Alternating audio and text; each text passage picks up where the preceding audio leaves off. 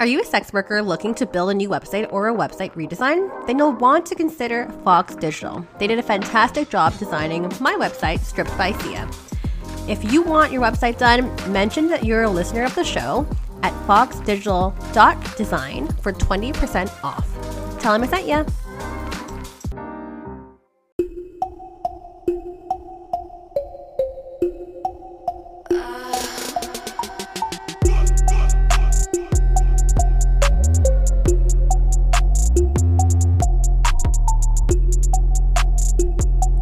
Hey everyone, welcome back to another episode of Stripped by Sia, your podcast for strippers, sex workers, and all the fancy naked people in between.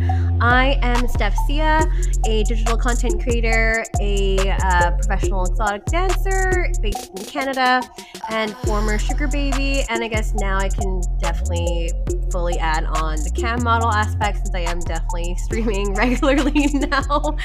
I was going through like severe imposter syndrome, but now it's safe to say you can find me on Streammate under my name, Sia on camera.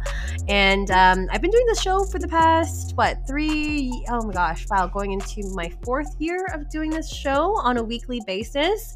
If you're new here, Stripped by Sia, the show is all about destigmatizing sex work, and I do that through education by sharing the stories and the lived experiences of sex workers, but not only people that are in front of the camera, people that are also behind the scenes. We also have nonprofit organizations that come in, allies, sex worker adjacent companies and whatnot, platforms, CEOs, stuff like that. So we really get a transparent and thorough approach to what sex work is, because for so long, society has been kind of dictating who we are and, shedding us in a really awful, stereotypical, and dangerous light. And I can kind of go on and on with these like negative terms because it has been negative for basically forever. So the show's just kind of here to, do our part in terms of like just describing and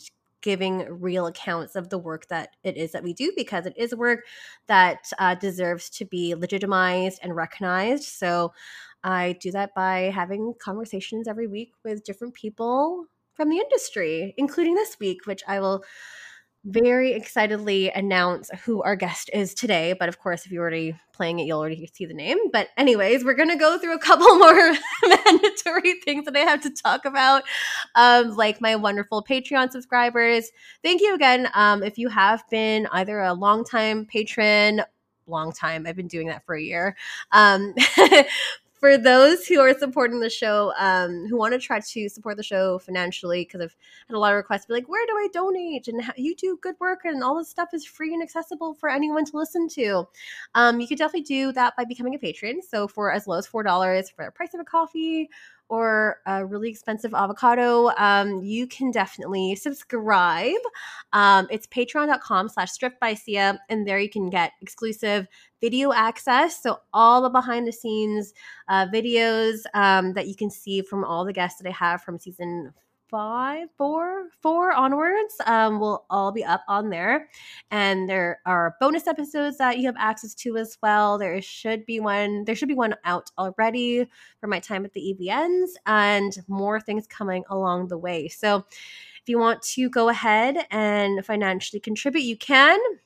Again, it's patreon.com/strippedbysia, and that basically goes towards my hosting of the website, maintenance, and stuff like that. All the boring things that you don't want to hear about, and equipment. So that's that. Also, if you do enjoy listening to shows like mine, you can also find similar podcasts and videocasts on skyhawkafterdarktv.com, which is an online network of, again, other adult industry and related shows and podcasts and videocasts that are all up in there, as well as like different kind of content. So feel free to take a look. It's skyhawkafterdarktv.com. And last but not least, I mentioned my website, which basically Patreon subscribers help fund and support. That is wonderfully made by my sponsor, Fox Digital. It's a sex worker friendly website builder who creates a website for you, or maybe if you want to remodel your website, you can definitely take a peek there. For listeners of Stripped by Sia, Fox Digital is happily, graciously giving 20% off to our listeners. So go ahead and message Anthony. He will definitely help you out there. It's foxdigital.design and tell him I sent you. Okay, we've got the under 5 minutes. I know you've been patiently waiting to see who is coming on the show today. I'm really excited to have this conversation today with Miss Cami Strea, who is joining us today to speak about some really interesting parts of her life. And I'm talking about her time in an MLM and how she's kind of shifted her life and using some of these sales tactics and stuff that she might have learned and adopted from her time in MLM. But also, I also want to highlight all the good that she's doing as well in terms of her the charitable efforts that she is doing to give back to the community, which like I don't hear much of in our industry. So I think it's really important to talk about that as well. So we're going to try to talk about all the things. Her life sounds There's crazy. a lot. Yeah, it's a lot. Your life sounds crazy. So I'm willing to go ahead and jump both feet in with you. But if you don't know who Cami is, and this is just my very small nugget of information that I know of you, Cami is a cam model, content creator, student, I guess, who was studying occupational therapy. You donate 10% of your monthly OnlyFans earnings to raise awareness and funds for causes around mental health and PTSD and all these wonderful things. And I just think what you're doing is amazing. So hello, welcome, and thank you. Hi, thank you. I'm so excited. I'm like, how do we jump in? I'm like rearing out the gate. I'm like, please let me in. I'm so excited to be here. Thank you so much. But yes, my story is even before sex work enters the picture. It was very interesting because I was kind of involved in the MLM before I got into sex work, right? So let's see. I'm trying to think. So I've been in the adult industry as a whole for going on 7 years now. Wow. I've been in the online arena for the last 3 years.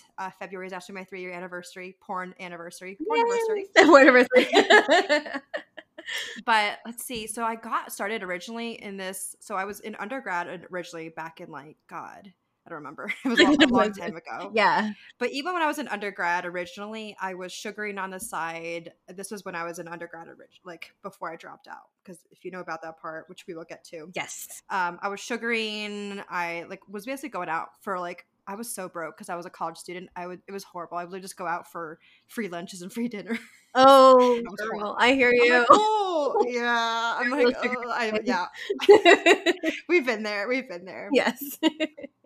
But just before my final year of undergrad, my brother, it was in the summer, right before my senior year of university. So yeah, my brother had no idea, how to reconnect with me, I guess is what his idea. So he met these two people that turned out to be his like sponsors into the organization, to this MLM, right? Mm-hmm. And he met them through like, I think he sold something out or bought something on Craigslist, and that's how they met. And they connected him, and then a week later he connected me with them via like what's called a board plan. So he invited me over to his house, my brother did, and he showed me the plan. It's called the plan. Okay. And I was like, wow, cool, money. That sounds fun. Money, cars, private jets. Yeah. So, and he was my older brother, and I thought it was a great way to reconnect with him. Because we didn't like drift away on bad terms or anything. It was just, it was just time. We drifted apart. Mm-hmm. Smash cut to like maybe a month later. This organization, for some context, holds four major what they call major functions every year, so one per quarter. So the one that was coming up was I was living in Virginia at the time, and we basically flew down to this function down Mm-hmm. in Fort Lauderdale, Florida. That was like Friday to Sunday kind of thing, a weekend, and I was dazzled, I'm not gonna lie, because the entire weekend is just full of people telling their essentially what is a rags to riches story. Mm-hmm. Culminates in a Sunday, quote unquote, optional worship service of some sort or Sunday service of sorts, which I didn't grow up religious. I was always very like witchy and spiritual. I still am. I Hmm. think it's probably because of the true roots of my heritage. I'm Peruvian. There's a lot of witchy shit that goes on there. Yeah, yeah, totally. Like ayahuasca, hello. It's like, or quite, I'm pretty sure originates in Peru, which I've yet to do. But so we get there to the Sunday worship service, and like some weird thing happens between my brother and I in terms of we had some weird coming to Jesus kumbaya moment. And Oh. I don't know if it was necessarily like we were quote unquote saved, but I don't know if I'd necessarily consider us being saved. I think my brother and I just reconnected and it was nice and something spiritual happened, but I Mhm. wouldn't say something necessarily Christian specific happened, but I went with it for a long time because I was like, you know what? If this is the way, then this is the way. Like I was so young at the time. I was like 23, 22, and I'm 29 now. So that was a long time ago actually. Jeez. Yeah. Yeah. Feels like it was like a year or two ago and it wasn't. But I just saw the money and it wasn't necessarily their sponsors, but they would bring out people like the people that are speaking at these quarterly functions are the people that are at the highest level. They are the people that are making 100, 200K a month probably, which Right. is wild because I literally make that now.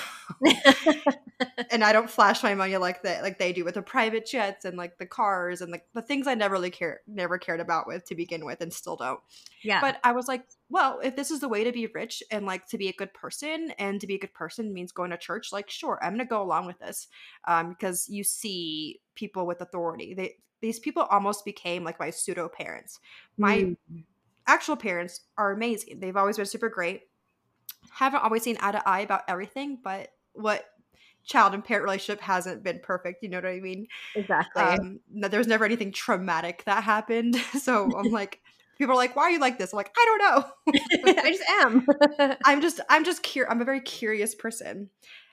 So I continued with this organization while still living in Virginia. I continued on with my undergrad for a little bit. I tried to drop out, but initially my parents were so mad. So I like stayed back in school for like a few more weeks. And then eventually I just stopped going to classes. I like Mhm. officially unenrolled in undergrad literally one semester before I was supposed to graduate. I quit Oh my school. gosh. Yeah, I quit school and then I ended up moving to Seattle because that is where my coaches and the organization are, like is based out of. So to be clear, so MLMs are one thing, multi-level marketing companies, and training organizations are another. The specific training organization that I was in was called Worldwide Group, and the MLM, which is the product line, is called Amway. So Oh, I kind of yes. like Way, yes. pretty much everyone's heard of Amway, Scamway. Yeah. I kind of so not just a scam necessarily, like I didn't experience too much of the scam parts of it. It was more like the indoctrination parts of it. And that is not a consistent theme throughout everyone that has experiences with MLMs. And it frankly took me a long time to come to terms with the fact that I was in a cult, because Mhm. people would be like, oh, you were just in like a pyramid scheme. I'm like, people equate to like Mary Kay. I'm like, no, this is not like Mary Kay or your Avon lady down the street. This is Yeah. vastly different because there was a specific training regimen. The way I like to compare it to is think of like the brand Dole pineapple, right? So Dole pineapples are sold in Walmart, Target, whatever kind of other grocery stores that might be near you, whether it's Vons or I don't know what kind of grocery stores they have in Canada. We have like Lowe's in North Carolina. We have all kinds of Trader Joe's, Yeah. whatever. So all these stores sell Dole pineapple, but each store is a little bit different. Like Walmart and Target are a bit of a different experience. So Yes. that's how we would compare ourselves in terms of the training organizations. There are other training orgs that are more like a lesser version of a store, whereas others, like our organization, was very suit and tie.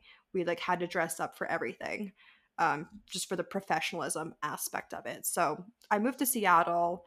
I ended up breaking up with my college boyfriend at the time because he really wasn't involved with this company. He didn't really understand it. So I was like, whatever. So I'm in Seattle and I get there. I decided to, like, my coaches, I say encourage in a lot of areas, but I don't think encourage is the right word. I think they very much like pressured me to be celibate because they're like, Cammy, you need to be a born again virgin. I think that's the right way. You need to cleanse your body, blah, blah, blah. I had no idea, and neither did my brother. My brother did stay at home. Like, he was continuing going to church, doing a good thing. Like, it helped him kind of clean up his act Mm-hmm. a little bit in terms of like trying to be a little bit more sober. He didn't have an alcohol problem, but he also didn't use it very well either. And he Yeah. recognizes that. So it kind of helped him stay straight and form a community of supportive people out there via going to church. I didn't really get that. But so I had no idea going in Seattle how religiously conservative and extremist that my coaches were. My Mm. coaches were several, like, if it's like a ladder, right? There were several people above me because the people like in between me and them, it was an older couple that were like in their 60s, mid to late 60s. And it's funny because Seattle is such a, as I've come to know it, such a very open, vibrant city, and Yeah. very It's like like chill. very socially liberal. And Yeah. it's like, of course, of course, I find the most fucking conservative people in the state. So I moved there not knowing what to expect. I just moved there on a whim. I'm like, you know what? I'm going to follow my dreams. I want to retire early. That was the whole shtick that this company had, this organization had, is you're going to retire by 25, retire by 30, quit your job forever, blah, blah, Right. blah, Yeah. be financially independent. I'm like, that sounds great. Of So I course. get to Seattle, and the first inkling, the first red flag that I got that this organization was something was off, or at least with my particular coaches. One was that they were pressuring me to be born again, like a born again virgin or celibate. So I was like, whatever, okay, sure. Yep. I have no interest in dating, anyways. I want to build my business, build my company, continue recruiting people. This is a recruiting heavy business model. Right. We a lot of other MLMs are more sales heavy. This was Mhm. more recruiting heavy. You still had to sell your own product because that's how it stays legal. Is you're not just Um, recruiting people and like taking their money. You have to have a product that or something that you're selling. gotcha. So you just kind of just open up your own store, online store, and just kind of buy from yourself, and maybe have your parents buy some laundry detergent or water or energy drinks. We sold everything. We had Yeah. makeup, water, energy drinks, everything. Yeah. But the biggest or the first red flag was when the wife of the couple that was mentoring me, and by the way, they were flying out every 2 weeks in Virginia on their own dime to help build my team. So that's why I was like, wow, these people really believe in me. Yeah. Totally. So when I got to Seattle, I was having a conversation with this woman, with my coach, one of my coaches, and she brings up the fact that yoga is demonic and like God. like something like the devil created. Like, I don't know how that got brought up, but I was like, that's fucking weird. Like, who Yeah. says that? Who says that? Like, I don't know if it's because of like yoga pants. I have no idea. But I was like, that's super weird, man. Okay, Yeah. whatever. I'm like, they're just kooky, a little bit loony. They weren't just loony because it just kind of kept going on and on and on. And then so I stayed celibate for probably like 6 months. I continued working full time. I just picked up whatever job I could. Like, I think I worked in software sales for a little bit. I lasted like all of 6 months before I randomly met a guy. I was working a side job at a winery because wine is really big in the Pacific Northwest, Yes. not just California, but Pacific Northwest has amazing wine. It Some does. of my Thank favorite. you. Yes.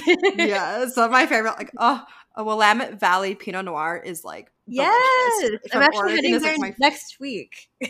Willamette Valley, really? Yeah, I'm heading down to Oh my Oregon. god! Oh fuck yes! Oh, have you been there before? I have. I am a fan. But if you have Huge more fan. I couldn't. recommendations, let me know. Yes, I don't think I could live there, but visiting, yes. It's very kind of gloomy weather, but I'll stay in the sunshine in Colorado. It's Yes. fine. So I was working at this winery, right? And I think it was like Christmas Eve of a million years ago. It was Christmas Eve, and this guy walks in, this like really regal looking Polish man, and he walks in, and I'm just like wait, it's Christmas Eve. I'm closing up shop. He walks in last minute to get a present for his friends or whatever, like a dinner party he's going to. And it's like snowing. I'm like, of course, my first white Christmas. This is so nice. And he just like whisked me away emotionally. And in a lot of ways, yeah. So he turned out to be a complete asshole. Like he was very like Oh. emotionally avoidant. He had issues.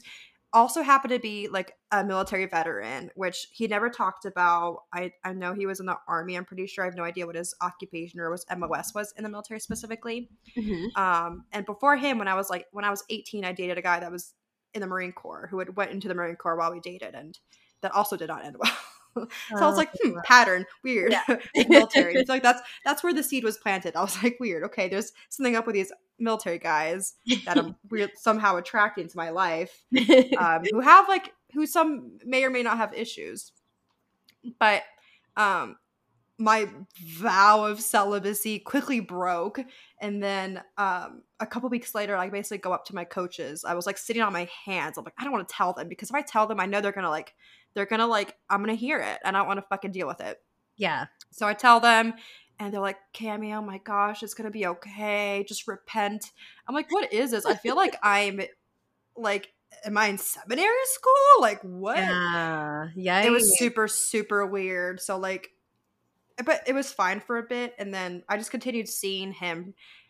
Ultimately, meeting him was how I got out of the organization, because I was more distracted by him, and like being Mhm. around someone, basically a civilian to the outside of the organization, helped me kind of get some perspective again. He Yeah. never knew, and he still doesn't know that I was in that organization. I kept it a secret the whole time. He still does not know. Oh, wow. Yeah, because I mean, like, when you're in these organizations sometimes too, and like, because I'm also like really interested in learning about this, not like obviously not joining any one of them, but like they're fascinating to hear like the psychological effects and the trauma that can happen in these organizations. But when you're in it, it's kind of like blinders on. Yeah, you just don't know. You feel like a fish in water is like the best way I can describe it, because you're being surrounded by people solely, strictly that are also in the organization. You're getting like when I was in this organization, you had a very specific, basically to do list, task list of chores that you had to do every day that included, and they were like personal development is how they kind of framed it as, but you had to listen to one CD or one audio a day of basically it was like a set list of different stories of people telling their rags to riches story, different couples that had made it big in the company. You basically have to listen to Right. one of those every single day, and they're like an hour and a half long, so it was really annoying. And then Oh you my have to read gosh. like, yeah, then you had to read 15 to 20 minutes out of a book every day, and it can only be a book that's on the approved reading list. So they curated all of your input, like anything like you can't watch, like you couldn't watch certain shows. You like it's wild, like retelling the story, because I'm like, wow, this is super weird. Yeah, yeah, Like totally. they constantly taught you to be careful as to what you put in your mind, that everything else is like poison. You don't want to poison your mind with the outside world, with outside people. That's why you don't have sex, because you don't want your body, your mind to be poisoned by Right. lust, by greed, by whatever. Want to keep it pure. Exactly, exactly. Very Gosh. puritanical. Yeah. So that it was very interesting that I was even able to hide it, because I was frankly embarrassed, I think deep down, that I even got into this position this far, and I was letting people basically dictate what to do with my life. But I felt invested because I moved literally across the country from Virginia to Seattle Yeah. into a 110 square foot apartment. It was tiny. I was paying $1,000 a month for 110 square feet. Yeah, Seattle was very expensive. Pretty sure Yeah, it it still is is. expensive. It is, it is. I live in Vancouver, just above Seattle, and it's equally expensive. Same thing. Yeah, Yeah. it's basically the Same same. thing, basically.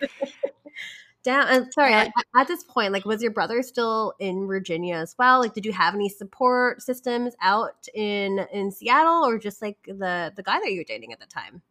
pretty much just like the guy I was like dating or whatever in a situationship with at the time. My brother, I think, had kind of slowly pulled away from the organization because he was no longer getting support really out there. Mm, People who sponsored him also moved to Seattle. Like a bunch of the group that was sponsored all kind of collectively moved to Seattle at the same time to be around um, the our organization, coaches and our organization, right? just for better access. So the fact that I was able to keep this a secret from this guy was a miracle. Yeah, But that's ultimately what caused me to kind of stop. I ghosted a bunch of these people, but I still would talk to them on like a basically every day. every other day kind of basis, just to kind of check in. And I would go to board, like every night we'd have to go to meetings. I'd work my 9 to 5, and then from 5 to midnight, or 5 to 1 to 2 a.m., we'd have to go to meetings, board plans, like try to recruit people, try to meet people. Every day I also had to basically approach 5 people and do what's called drop the message. And if anyone else has been in this organization, they're going to know exactly what I'm talking about, because it's the same verbiage used for this particular organization called Worldwide Group. And I'm not talking, just to be clear, I'm not talking negatively. This is just my personal experience with Worldwide Group. Just FYI, just a disclaimer. Everyone has different experiences. I'm not blaming Worldwide Group. It's more of the particular individuals that I was involved with. So I'm seeing this guy, right, and having sex. Like, we're not really, like, I'm pretty sure I cheated on him. I don't really know. We were never official, so I slept around with other people too, and I was like, whatever, I don't care. Yeah. And one day, I guess, like, I watched porn one day. I was a very regular porn watcher to begin with, but I guess I wasn't watching porn, I guess, for the majority of the time in the organization. And I watched porn, and I'm like, oh my gosh, I need to tell my coach, Larry. And I'm like, oh my God, I need to tell him. So I go to his office, like, we meet, and I go to his office and tell him, and he's like, Cami. And he's like, will you pray with me for a second? So we like hold hands, so we're like praying. Oh my God. He's some sort of like tax attorney or estate lawyer, I can't remember, some kind of very boring lawyer. And he had a beautiful office overlooking the water. And I'm just like watching the whales in the distance. I'm like, what are we praying about? And he proceeds to tell me that he's like, Cami, you are a sex addict, and I think you need help. What? I'm like, Lily had sex like 3 times basically, and watched porn during this whole like year-long period, basically like 6 to 12-month period. And he's like, you're a sex addict. Oh my God. It's a bit of a stretch, but okay. Yeah, I was like, okay. So the next step for him was to send me to some sort of therapist, in quote unquote therapist, trauma therapist. And it's basically it turns out to be some like random Christian lady who probably took an online course, is not an actual certified, like, therapist, licensed clinical counselor therapist, who specializes in sexual trauma. And basically the entire session, I had to pay like $300 or something crazy for it out of pocket. I'm like, I'm broke, but okay, if this works. And she had me recite everyone I've ever slept with as a way to like break bonds or whatever. Break the bond. That's Cami. so strange. Break the bond. And I literally I only got to so many people where I'm like, I forget. Like, I literally I have no idea how many people I've slept with. Like, this is hopeless. And then she just gave me a bunch of CDs basically to listen to. Oh my God. And it was super weird. Yeah. And I was like, that was more traumatizing than anything. I was like, I call it slut conversion therapy, because she was essentially trying to get me to stop being a hoe. Oh my God. But from there, that's where I really started to pull away from the org. I was like, this isn't working. I think that, yeah, that was the point. Like, I wouldn't say there was like a huge straw that broke the camel's back, so to speak, but it was like the final. It was a final straw of some sort. Where I really that's when I hard ghosted. I was like, fuck these people. Like, and then some other things happened. I went through some like more like I had an experience of like severe physical trauma, like while I was in Seattle. Just because that was a trigger warning. I was at a party, and some like really bad shit happened. Like, I was basically almost killed by someone who also happened to be a military veteran. I did not know him. It was not the guy I was dating. It was somebody else. For a long time, I was upset at the guy I was seeing, because I'm like, you were there. Why did you not do anything? Yeah. He was like too drunk to like take care of me, but no one needs to take care of me. That's no one's responsibility or fault. So yeah, I'm like, that was it. That was the actual straw that broke the camel's back. I was like, clearly my time in Seattle's over. I basically sold all my shit. 2 weeks later, I move, and I'm in North Carolina.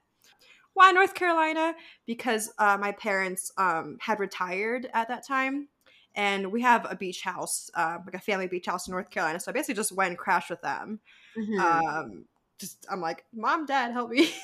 Yeah, And they totally. did. So I basically re-enrolled back in school, back in undergrad. I was like, you know what? I want to go back to what I originally wanted to do, which was occupational therapy. Right. When I was an undergrad, before I dropped out, I was still trying to pursue occupational therapy, but I wanted to work with kids at the time. Since then, I've grown to really dislike kids, to be honest. I'm like, kids, working with kids is not my cup of tea. So I wanted to work in occupational therapy, ironically, with military veterans with PTSD and traumatic brain injuries.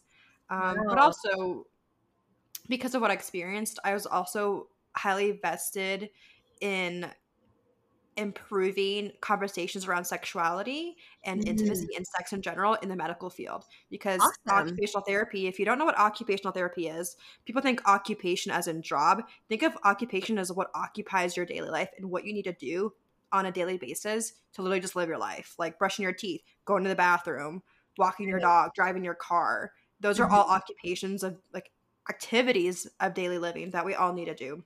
Totally. Even like yeah, you go to the grocery store, like creating a budget for yourself. Like those are all occupations. It's very broad, but it's very beautiful because you get to help people resume and return back to their lives in a way that is appropriate and meaningful to them. Awesome. So sexuality is included in that umbrella, whereas sexuality is not included in a lot of and is not included in other arenas within the Right. medical and healthcare field. So like, okay, relationships, let's talk about them. You know, like Yeah. if someone had a hip surgery, we need to address, or medical professionals need to be able to be prepared to address safe positioning, safe like there's a lot of different things, safe positioning, um, conversations around sexuality, consent, Mhm. especially like nursing homes. It's a whole weird thing. Yeah, we never even think about that kind of stuff ever. Yeah, So, positions that may conserve energy as well. If you had like a heart attack or had any cardiac issues or even any sort of illness, mhm. is also hugely important. So that was one of my big passions as well because I've always been a weirdly sexually curious person, and it Mhm. was kind of like, okay, brave new world, I'm back, like I'm back. Yeah. So I was having to rediscover myself post MLM, Yeah. post cult. Yeah, I mean, question, like, Yeah. did you suffer from any trauma from the MLM, or was it just like a huge disruption in your daily life for that year? It was both, because I think it took me a couple years because I kind of associated everything negative that happened to me to be like everything that happened in Seattle. So my like the physical assault that I just survived, Mhm. the MLM, it was like all one big thing that happened together, and I associate Seattle. So like I have since been Mhm. back to Seattle once, and it was slightly healing, I think, because I like told myself I will never go back. I fucking hate that city because of what happened to me. So I think Yeah. going back was like a little bit cathartic. I still wouldn't like choose to go to back to Seattle, but I also know that no one's gonna hurt me there. No one's like I'm in control of my life now. Right. Good for But in you. terms of like yeah, in terms of like repressed, there was a lot of repressed sexuality, and I think it also had to do a little bit with my assault, with kind of Mhm. which is a very normal reaction when you suffer any sort of trauma. It could be grief. You Yeah. can be either like you can kind of become sort of hypersexual, like superficially hypersexual, or hyposexual too. I think those are totally normal trauma responses, and I became very hypersexual. I was like going through guys like underwear on a daily basis, sometimes twice a day. My parents were not having it. They're like, Cammy, you need to like don't invite people, don't stay out late. They were Yeah. trying to like and they're trying to implement a curfew on me, and I'm like, I can't do this. That's not gonna happen. Nice No, try. like I'm like I am 20. They're like at the time I was like 25. I'm like I'm not what like they just assume like if their child lives under their roof. It's a very like Latino thing. Mhm. Like if your Yeah. child's under your roof, then like you have say over their life. I'm like that does not like I lived on my own before this. I just am this is a landing pad for me. So I'm like don't get it twisted. So thankfully though, my parents at the time so I was finishing up my undergrad online and then pursuing my prerequisite courses to be able to apply for graduate school. And then I Nice. got into grad school. So, yeah. So thankfully at the time my parents were traveling a lot because they were retired. They were traveling all over the world. So I was working a little job at like a eye doctor as an optician, and that was Mhm. super boring, and it was interfering too much with like my studies because I Mhm. was there Monday through Friday, 9 to 5 basically. Oh, wow. So um I lived near an area called Myrtle Beach, South Carolina, Oh, yeah. and that area is heavily. There's so many golf clubs and or sorry, golf courses.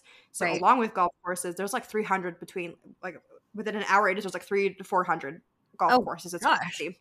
So That's everyone we call like the Northerners, like people from like New York, New England, that whole area would come down in the spring and fall during golf season, not summer, only spring and fall.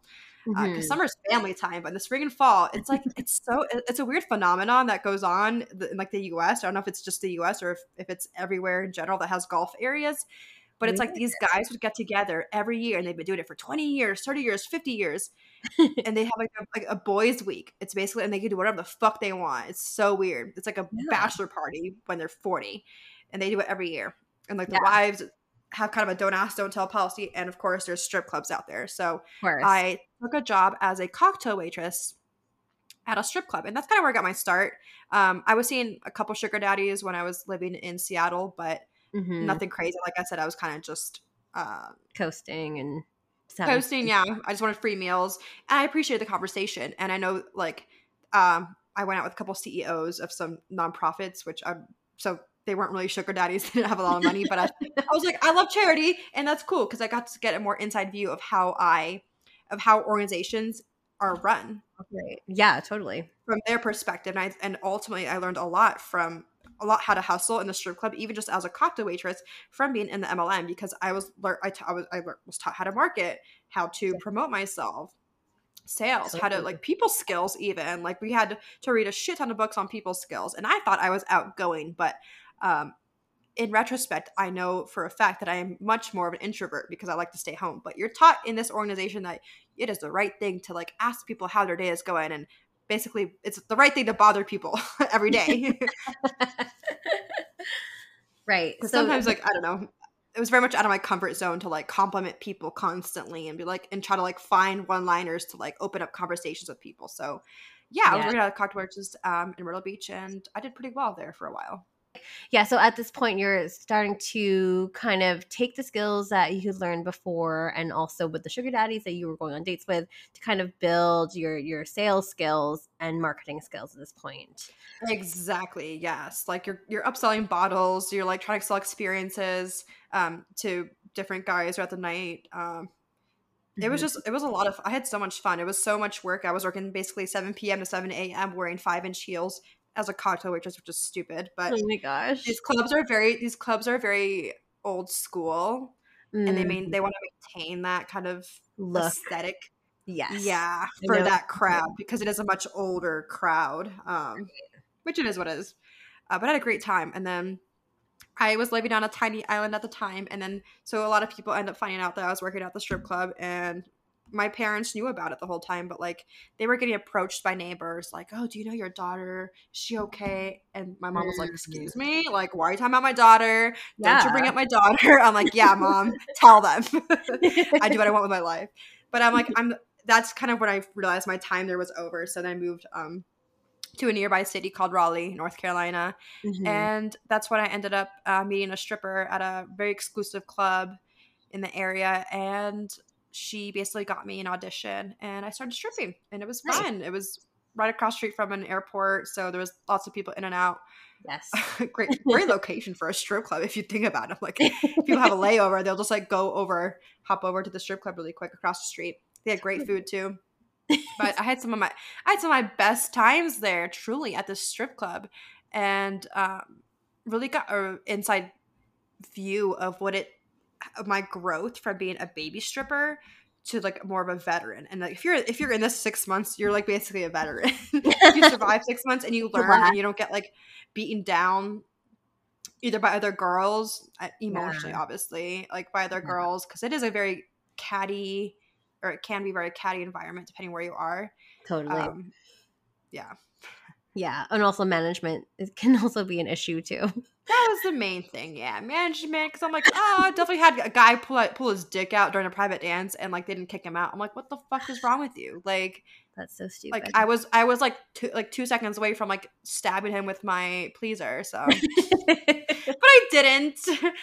But I very much it was funny to see the progression because as a baby stripper, I was very like shy, submissive, Cammy. Like, Right. oh sure, I'll do what you want. Like, you want to suck my nipples in the VIP room for $20? Sure. Like horrible. Yeah. And then I figured out you don't have to let them touch you. And I was like, holy shit. Like they don't have to touch you? Because you go in this mindset like, oh, if they're paying, like, you know, I'm taught to be, maybe as a woman or maybe like culturally, I'm taught to be a gracious host. Like maybe that like bled into my how I behaved or carried myself as a stripper. But like when someone pointed that out, they're like, Cammy, you don't need to let them do that. I was like, what? Mind blown.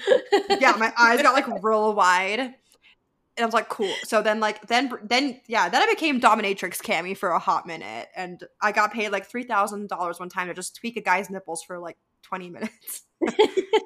over his shirt. Oh, really? So that was cool. Oh my gosh. Cool. Yeah, I was just like tweaking his nipples for 20-30 minutes for $3,000. I'm like, that's pretty cool. Yes, please.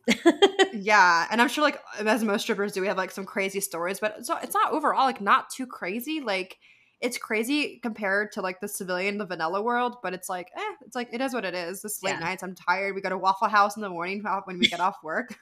Yeah. Nothing super unusual. Stripping, like, so that was just before that was before the pandemic, obviously, but that was helping me get by financially while I was finish up my my undergrad and and going into grad school. I just found out at that time I got into grad school, so yeah, exciting. And then like I guess were you using did you get into sex work to kind of help yourself fund your schooling or just like to live?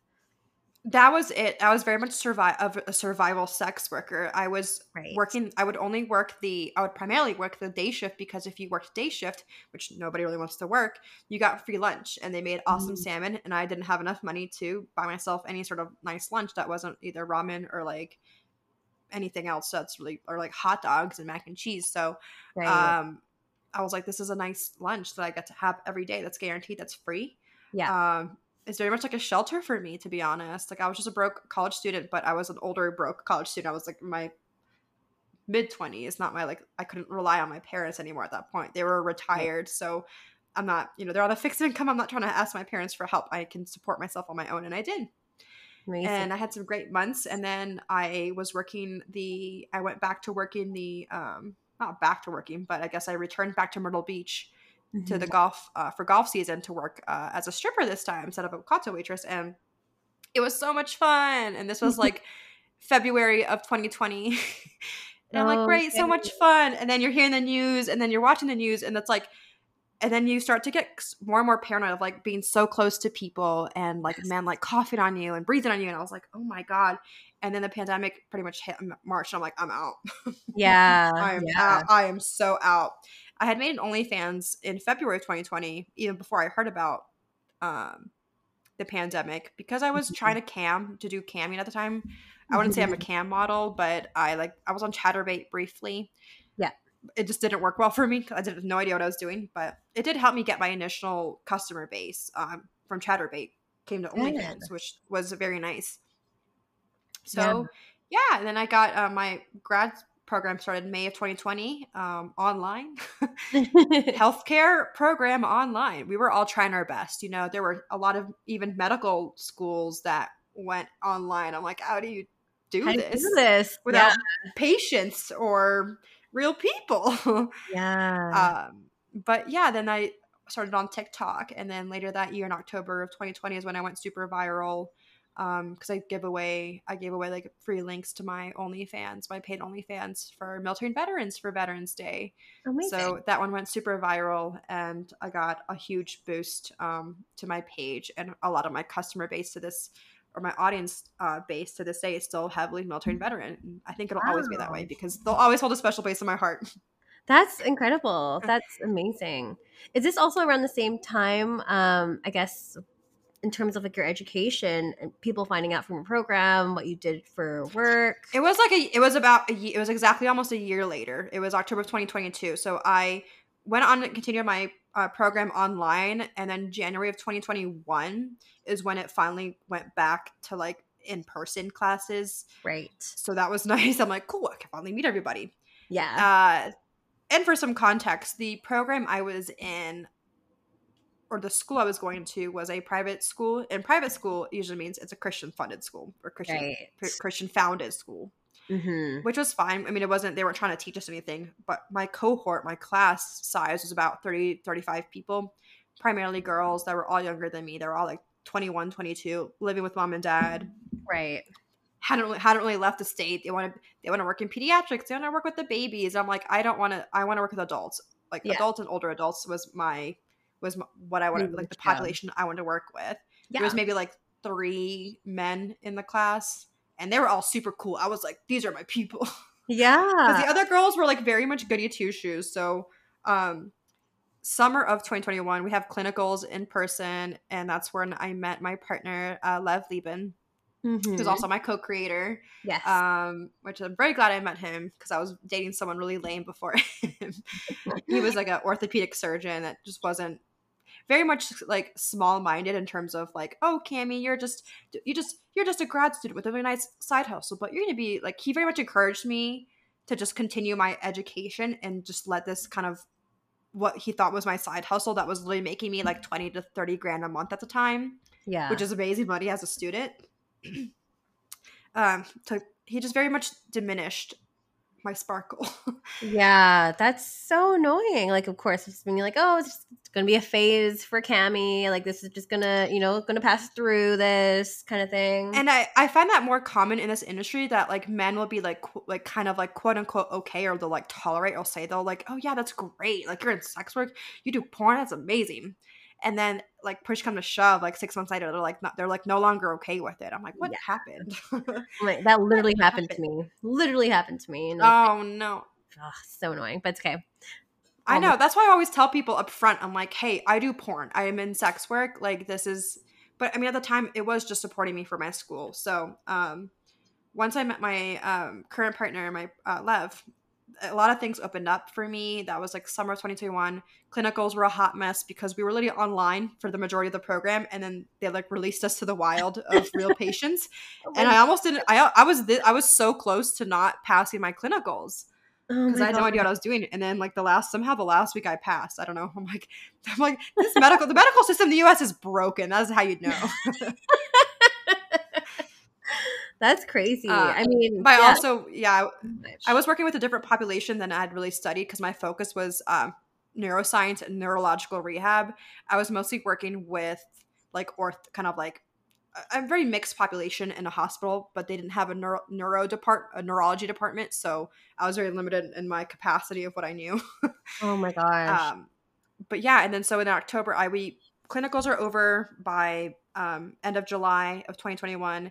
And by October of 2021, that's when a TikTok went super viral. And it had to do with me selling my boyfriend's used cum rags. Oh my gosh. And apparently, so when you have like TikTok, and if you don't use a VPN or any sort of like identity kind of protection or location like masking software, people in it'll pump it out pretty heavily to like your immediate area. Yeah. Which a lot of people don't know. You don't have a lot of control over it, unfortunately. So a lot of people in my like class found out, and the way I found out was that they knew was like one of them called me one day and was like, hey Cami, do you want to go to Walmart with me? And I was like, what? She was just trying to I've never talked to her in my life, like really. Like she had my number, but we never really communicated. We were acquaintances, and she also wants to be buddy, and was like trying to say things like, you know what, Cami, if you had an OnlyFans, I bet you'd smash. I bet you'd be so good at it, but like, I bet you don't. I know you don't have one. She was like baiting me for information. It was very, very peculiar. Yeah. And then there was a comment about like, do you have TikTok? I'm like, no, or like something about TikTok, and she's like, but your TikToks are funny. And I'm like, fuck, okay, she knows. Like, you saw my TikToks, then you saw my Instagram, and so you know everything. You were just baiting me for information to see if I would admit to it. And I kind of did. And I was like, what the fuck? Yeah. I'm like, who else knows? And she's like, oh, like nobody else. Like, she tried to lie, and then like 2 other girls knew. So I'm like, okay, now I need to talk to these girls and see what they know and what they're gonna Yeah. do about it, if they're gonna do anything about it. One girl called me, and I respect her so much for that, because she was like, Cami, I'm so sorry. Like, I will not say anything to faculty. Like, she was trying to like say like, I'm kinky too. Like, she's like, I've only ever had sex with one person in my life, but like we're into crazy shit. Like, she was trying to justify herself to me, and I thought that was so cute, because she like wanted to like relate to me in some way. But I'm like, Yeah. okay. Yeah. And then the other girl never called me, because I just wanted to clear the air. I'm like, what exactly do you know, and what do Totally. you plan to do about it? Like, do I feel protected? The other girl never Yeah. called me, so I'm assuming she's the one that told faculty, because eventually faculty found out, and it was a stern conversation of, Cami, you can't be doing that. This is like, you're going into the medical field, blah blah blah. So I was pushed out of my program. Oh my gosh. And I didn't care. Like, obviously I was forced to leave my program, just through all like the bullying. It was very awkward. And the Yeah. bullying wasn't like, nobody ever called me a slut. People would just whisper constantly. Like, I'd walk into class and people were whispering. Mhm. And in the middle of breaks during class, girls would run up to me and like ask me for like sex advice. I'm like, what the fuck do you think this is? Like, I'm not. Hate that. Yeah, I became a spectacle, and Yeah. it was very, very uncomfortable for me. And I was like, you know what? I'm making a lot more money doing this than I would be even as a clinician. As a clinician, I Yeah. would end up making like $60K a year. I was making that a month, and I'm like, you know what? Fuck these people. Fuck this program. Fuck the health system that I wanted to go into. Good for you. Because I saw a lot of that red tape over the summer too, and it was so disheartening. I'm like, the healthcare system in the U.S. is very, very broken. A lot of Yeah. people couldn't receive care because of their insurance, their Medicare, their Medicaid wouldn't cover it, and it was very disheartening to me to not give the care that I know people can get, Yeah. just because they simply can't afford it. It's not right. It's not Yeah. right. So that same month, within the span of 1 week, Playboy reached out to me and wanted to feature me on their website, because they had moved everything online, because Online. it's no longer a mag. Yeah, it's called Playboy Plus. Right. So, and that's all, like, they pay for me, like, it's not a paid thing. Like, they pay to have me on set basically, and they have a Playboy photographer. So after that, I got that call from them. I was like, fuck school, I'm leaving. This is my Yeah. sign. I am so out. And it was the best thing that could have happened. Good. Yeah, and then Wow. I guess here we are now. So like, I've been full-time since October 2021 now. Full-time in the adult content industry. Wow, that's wow, crazy lead up and A everything. lot. Just kind of like fell into place. But also, Yeah. like, just want to say sorry that you had to go through that, and also just kind of be denied for your program, especially like for you just wanting to help people. And especially, yeah, we all know the American health system is really fucked up. Yeah, and so many healthcare workers are underpaid. It's like, what do you expect? I worked with other strippers who were nurses. I'm like, clearly, like, there's a problem. Like, There's same a thing with gap. you see these teachers trying to like pay their bills by also doing OnlyFans. I'm like, we need to like destigmatize it, because it's not anything gross or bad. Like, it's not. We're just trying to support ourselves and also make a positive impact in the world. So ultimately, it's the best thing that happened, because I'm able to now make a much larger impact on the world than I ever would have been able to as a clinician. As a clinician, or as any sort of medical professional, you can only help one person at a time, Right. with a maximum of 8 people a day, literally within an 8-hour day, work day.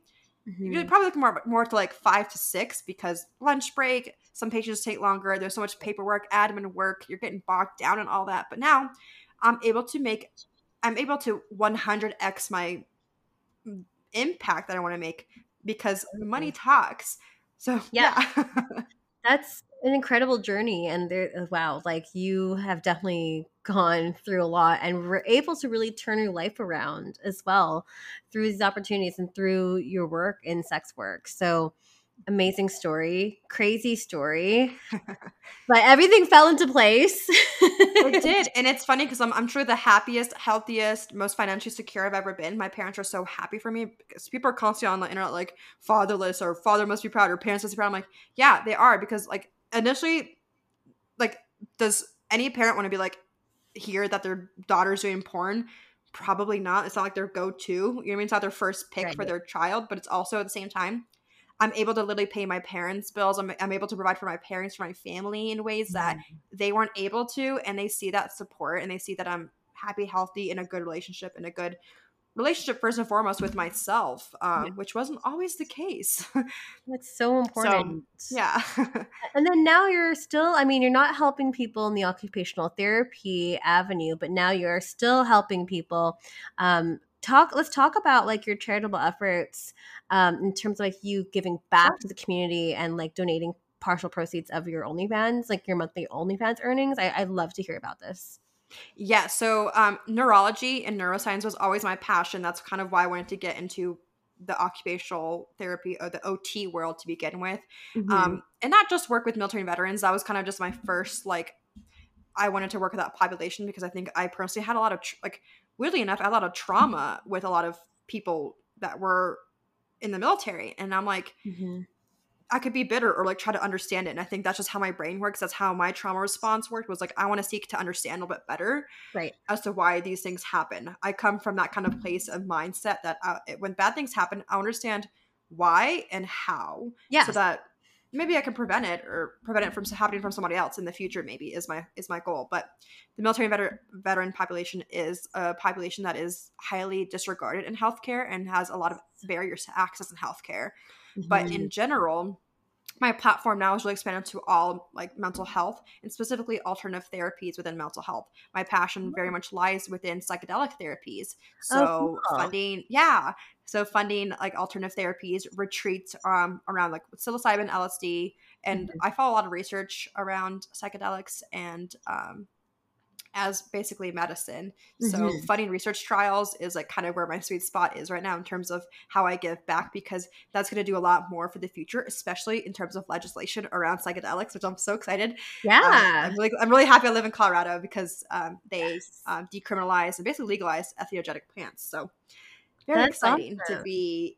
I know Canada, like you can literally buy, like in Canada, you can literally just order, like you can microdose online, like you can just order them online and they come to your door. I'm like, what? That is a Yeah, dream. and we've We're got not mushroom quite. stores everywhere too, like, that's just, like, the new cannabis store. It's just, like, now it's all mushroom stores everywhere now. It's popping up, Yeah, which is yeah, it's cool. like a mushroom dispensary, which Yes. we're not too far behind, but we're not quite there yet. But yeah, because I think overall, and ketamine obviously is, I think it's now FDA approved. I can't remember, but Mm, you can find ketamine therapy treatment centers pretty much anywhere in the US now, any state, any city. It's so common now. So it's very right. cool to be living in this era of alternative therapies, because I know people who have tried traditional forms of medication and it hasn't worked for them. So being able to support people in this way is very meaningful to me personally.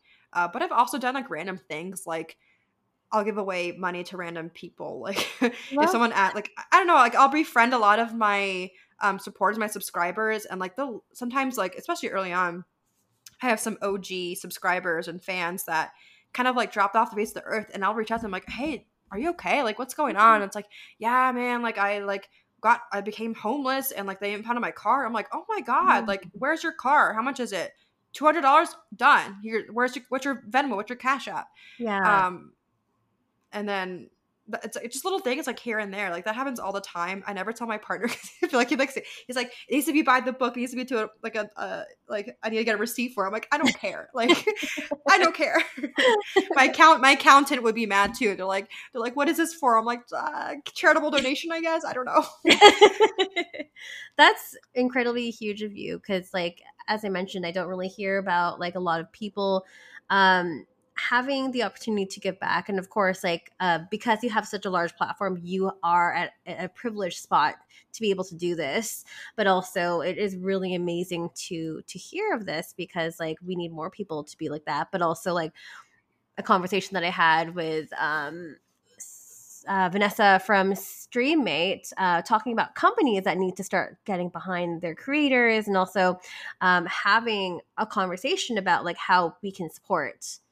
And that is something I would love to see in the future as well, not just from the creator, but also backed by huge platforms and companies as well. Exactly, because that is a huge problem, or not a huge problem, but it is a problem in the kind of nonprofit industry, is that if Mhm. they, depending on what the origin or what type of nonprofit it is, they will deny donations from sex workers. And I'm like, the fuck you care where my money came from?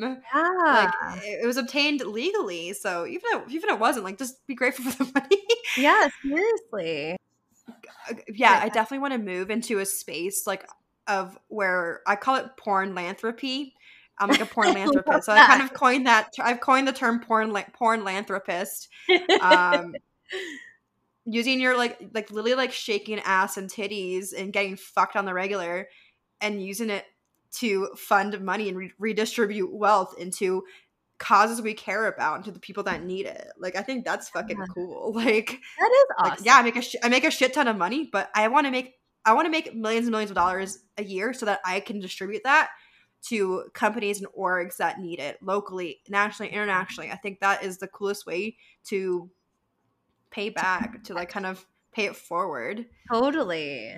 Oh my gosh. We need more people out there like you to do this kind of stuff. I think that's really great and so selfless as well. And like hopefully, yeah, you are being able to reach the people that you really do want to help. And it sounds like you're on the right track for that. So yeah. I'm definitely trying. It's a work in progress. So I'm sure the next step for me is to eventually build out my own foundation. But I don't know quite what that would be yet because I am passionate about so many things. I'm like, I want to give money to random families, like buy random people a car, like that need it. Obviously, like if like Mhm.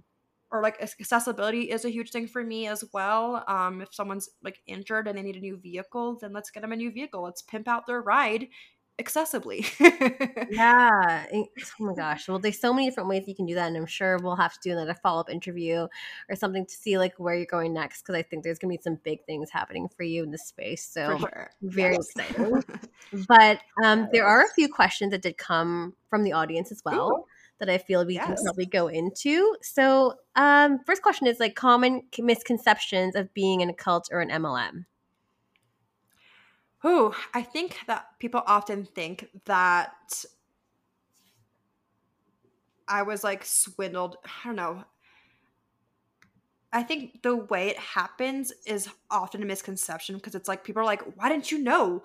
Yeah. Aren't you stupid?" Like, the people think I'm like that. We're a lot of us are dumb, but it like that process of getting into an MLM and like enmeshing in it is such a subtle process. It takes so much time, and it's such a subtle indoctrination that you don't really see it coming. So I think that's the biggest thing. Is like, you're so smart, Cami. Like, you literally went to school for like basically neuroscience. So why didn't you see it coming? I'm like, because I try. It was people I trusted. It was my brother who Yes. also didn't know. He trusted these people too. He had no idea, and it Yeah. happens in very subtle ways. And even in the when I was in the MLM, we're basically taught to find the most vulnerable and desperate people. And I was very much vulnerable and desperate at the time. I was strapped for cash. I had my back against the wall. Yeah. So yeah, They do definitely victimize people that are in tough spots, and sometimes that can be marginalized groups of people. um BIPOC unfortunately get targeted a lot. exactly. Exactly, because like my parents, came to the US to pursue the American dream, and I wanted to create that and then or pursue that for them as well. And I was just a Mhm. student. So and I ended up going into $20,000 worth of debt because they taught Mhm. me that like to use credit cards to buy my own products if no one else was buying. I'm like, Jesus. So I went into $20,000 worth of debt just in water bottles and perfume, basically. Oh my god. Useless shit. Yeah. Yeah, that's nuts. But yeah, like there's so many of those, like Tinder swindler and like Nexium and like Yes. the yoga pant brand and like whatever Oh all the yeah.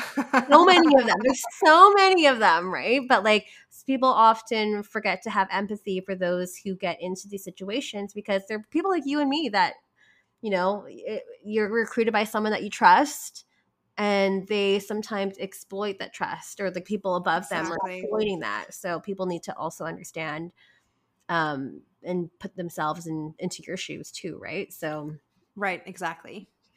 um this person is asking, how is she doing today? Does she still suffer trauma from being in the MLM? Great question.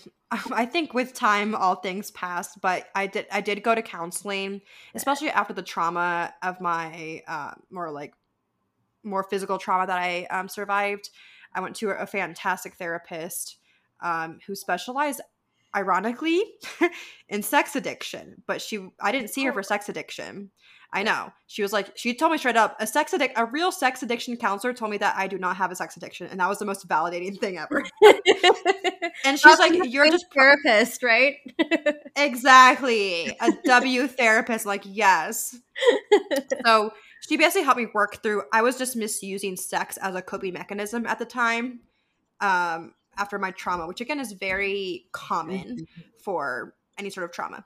So Right. she kind of helped me a lot through that, and we became friends, and we still kind of communicate here and there, like maybe a couple times a year, just kind of check in.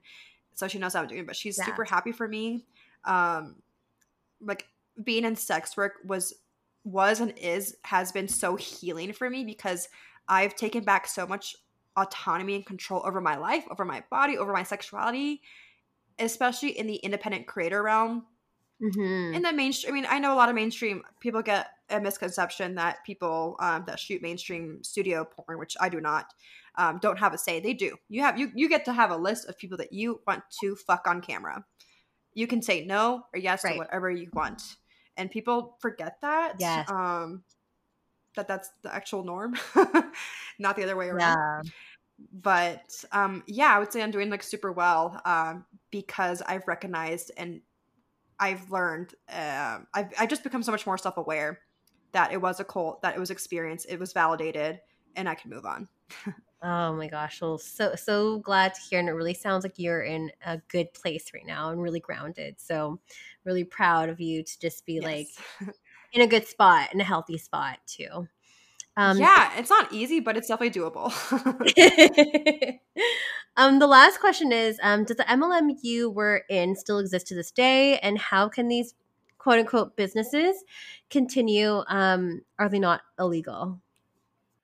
As far as I know, it's still around, yes. I don't know how well it survived, to be honest, during the pandemic because it was so recruitment heavy and so heavy on initiating interactions with people in person. Like I mentioned before, we were like basically told to approach 5 people a day, and not like it wasn't door to door. It was just like out and about at the store or whatever, at like the mall, whatever. Yeah. So I don't know how well that survived, or if because they were very anti social media because they didn't want to be seen as like another like Herbalife or Yeah. whatever, or like Avon kind of thing, Yes. Tupperware lady. So they didn't want to be associated with that. So I'm thinking they're probably a lot heavier on the social media side now. Mm, I'm sure it's back to normal now, but it's really up to the individuals that sponsor you and your sort of lines, what are called lines of affiliation, which is kind of like your family tree that sponsored you. And my right. particular family tree within the organization was just heavily conservative Christian, like Mm, weird fundament more like fundamentalist than anything else. yeah, gosh. And yeah, I mean that whole story and like just being so rooted with that and like forcing celibacy and just like the weird. Yeah, and as far as the legality, no one's putting a gun to my head, so I mean, I get it, but at the same time, legally, it's a great area. It is something that's I think being investigated right now, by Yes. some like pretty big news outlets because I thought I was alone, and they're finding more and more people have the same story. So I'm like, wow, Oh. okay, Coming to a not just Netflix me. near you. Probably, honestly, who Yeah. knows? Well, I mean, thank you so much for just sharing your story and your bravery too, because like being so vulnerable and being able to shed truth on organizations like this can really potentially help people that are out there listening as well. And I'm just really particularly impressed that you're able to really just turn everything around and change your life for the positive. Exactly. Like you can do porn and still change the world. You can do porn to change the world. And I just think that's my biggest message is that you don't have to be a doctor, a lawyer, or like a teacher. You can do other things that will impact the world in much bigger ways, even if other people are trying to stop you, which clearly was the case for me. I had barriers to try to make an impact on the world, and I still found a way. So, Yes, yeah. there is a way. There is always a way. Yes. But Cami, before we let you go, where can we find you? So my Instagram is at Cami Straya. All one word. Twitter is at the Cami Straya, or you can go to my website, which is just camistraya.com, and you can find all my socials, all my platforms on there. Yeah, for everyone else listening, it's Stripped by Sia on all major podcast platforms. Feel free to follow. You can go ahead and subscribe. You can rate 5 stars. That's how a lot of people can help gain access to the show, and it helps with visibility. So do your part in doing that if you are enjoying the content you are listening to and consuming. And again, it's patreon.com/stripped by Sia. You could also just go ahead and message me on Twitter. It's Stripped by Sia, as well as on Instagram. And if you want to be on the show, it's strippedbysia.com. You can kind of pitch yourself there, but give me a real pitch, because yeah, I need those. But yeah, new episodes every single Sunday, dropping at midnight, and we'll catch everyone in for another great episode next week. Thanks so much for joining me, Cami. It was such a great conversation to have with you today. Thank you so much for having me, Steph. Really appreciate your time. Thank you. You're listening to Stripped by Sia, hosted, produced, and edited by Steph Sia. Music by Ted D. Graphic design by Maria Bellanderama, and photography by Ian Dabrin.